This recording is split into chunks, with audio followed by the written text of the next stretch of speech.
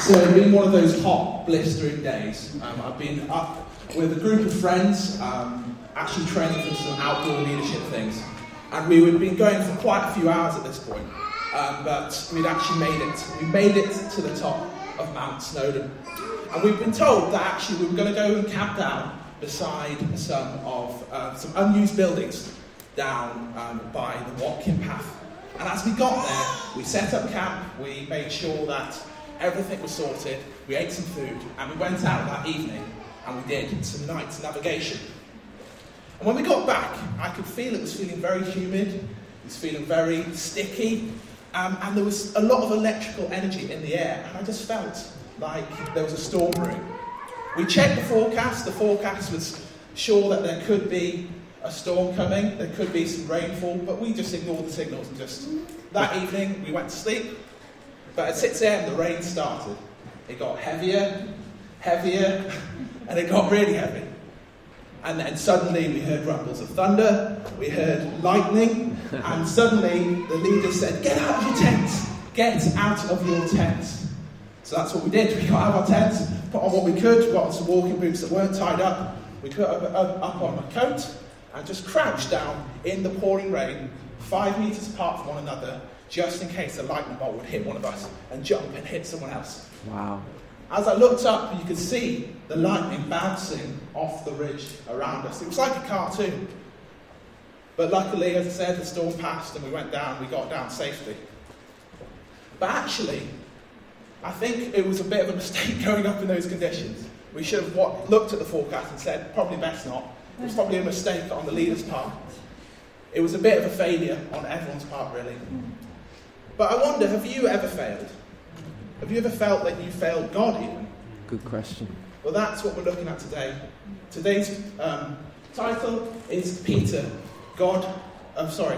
God in Failure. Just to know, my name's Johnny. I'm married to the wonderful Debs over there. And as Rob says, we've got a 3-month-old little boy called Jesse who is fast asleep. But what do we know about Peter? Well, Peter was impulsive. He often thought without speaking. He said what he thought. We know that Peter was a leader. He was one of Jesus' close inner friends of disciples. He had a great voice. We know that he spoke to thousands of people at Pentecost, and lots of people turned to Jesus. We know that he was a fisherman by trade. That's what he did before he followed Jesus. And actually, I studied and researched that probably he was the only one actually married out of all of Jesus' disciples. And Jesus' first and last words to Peter were, "Follow me." So to give you a bit of context, I'm not going to focus on any of Jesus' miracles so much. I'm going to look towards the end of his life. So he's been arrested and taken away, and Peter is following at a distance. So we're going to read Luke chapter 22, and it says this. So they arrested him and led him to the high priest's home, and Peter followed at a distance. The guard lit a fire in the middle of the courtyard and sat around it, and Peter joined them there. A servant girl noticed him in the firelight and began staring at him. Finally she said, "This man was one of Jesus' followers." But Peter denied it. "Woman," he said, "I don't even know him." After a while someone else looked at him and said, "You must be one of them." "No, man, I'm not," Peter retorted. About an hour later, someone else insisted, "This must be one of them, because he is a Galilean." But Peter said, "Man, I don't know what you are talking about." And immediately, while he was still speaking, the rooster crowed. At that moment, the Lord turned and looked at Peter. Suddenly, the Lord's words flashed through Peter's mind. "Before the rooster crows tomorrow morning, you will deny me 3 times that you even know me." And Peter left the courtyard, weeping bitterly. I'm sure at this moment, Peter felt like a bit of a failure. He denied not even being Jesus' follower, but actually even knowing him. He denied someone that was a close friend, and denied someone that he'd been following for 3 years. He failed as a friend, and he failed as a disciple. Wow. And failing is one of those things actually we don't talk about much in church. But frankly, we all do it. We all fail. It's true. But it's not so much the failure, it's actually what we do afterwards that's most vital. That's it. Come on.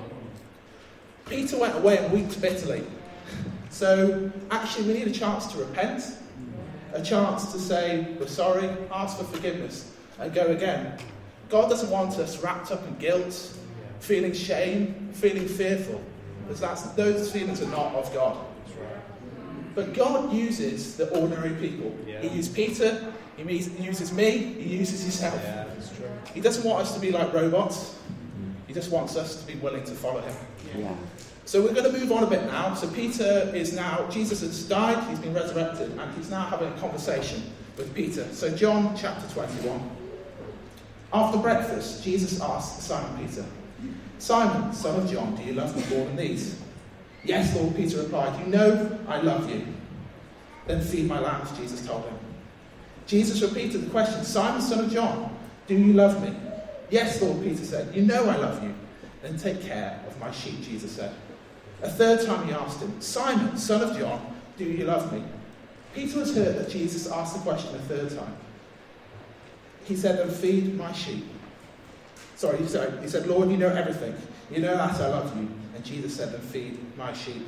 I tell you the truth, when you were young, you were able to do as you liked. You dressed yourself and went wherever you wanted to go. But when you are old, you will stretch out your hands and others will dress you and take you where you don't want to go.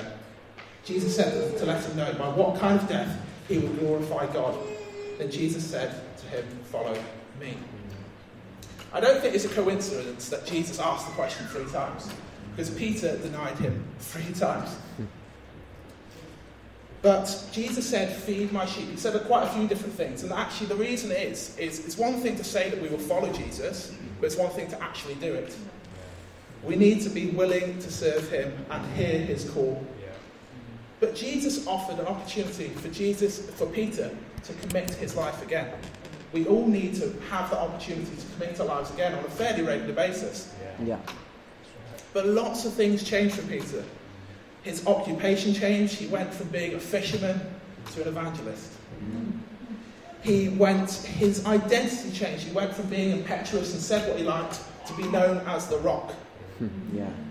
And his relationship changed with Jesus. Wow. He was forgiven, and the meaning and the purpose of the resurrection became true in Peter's life.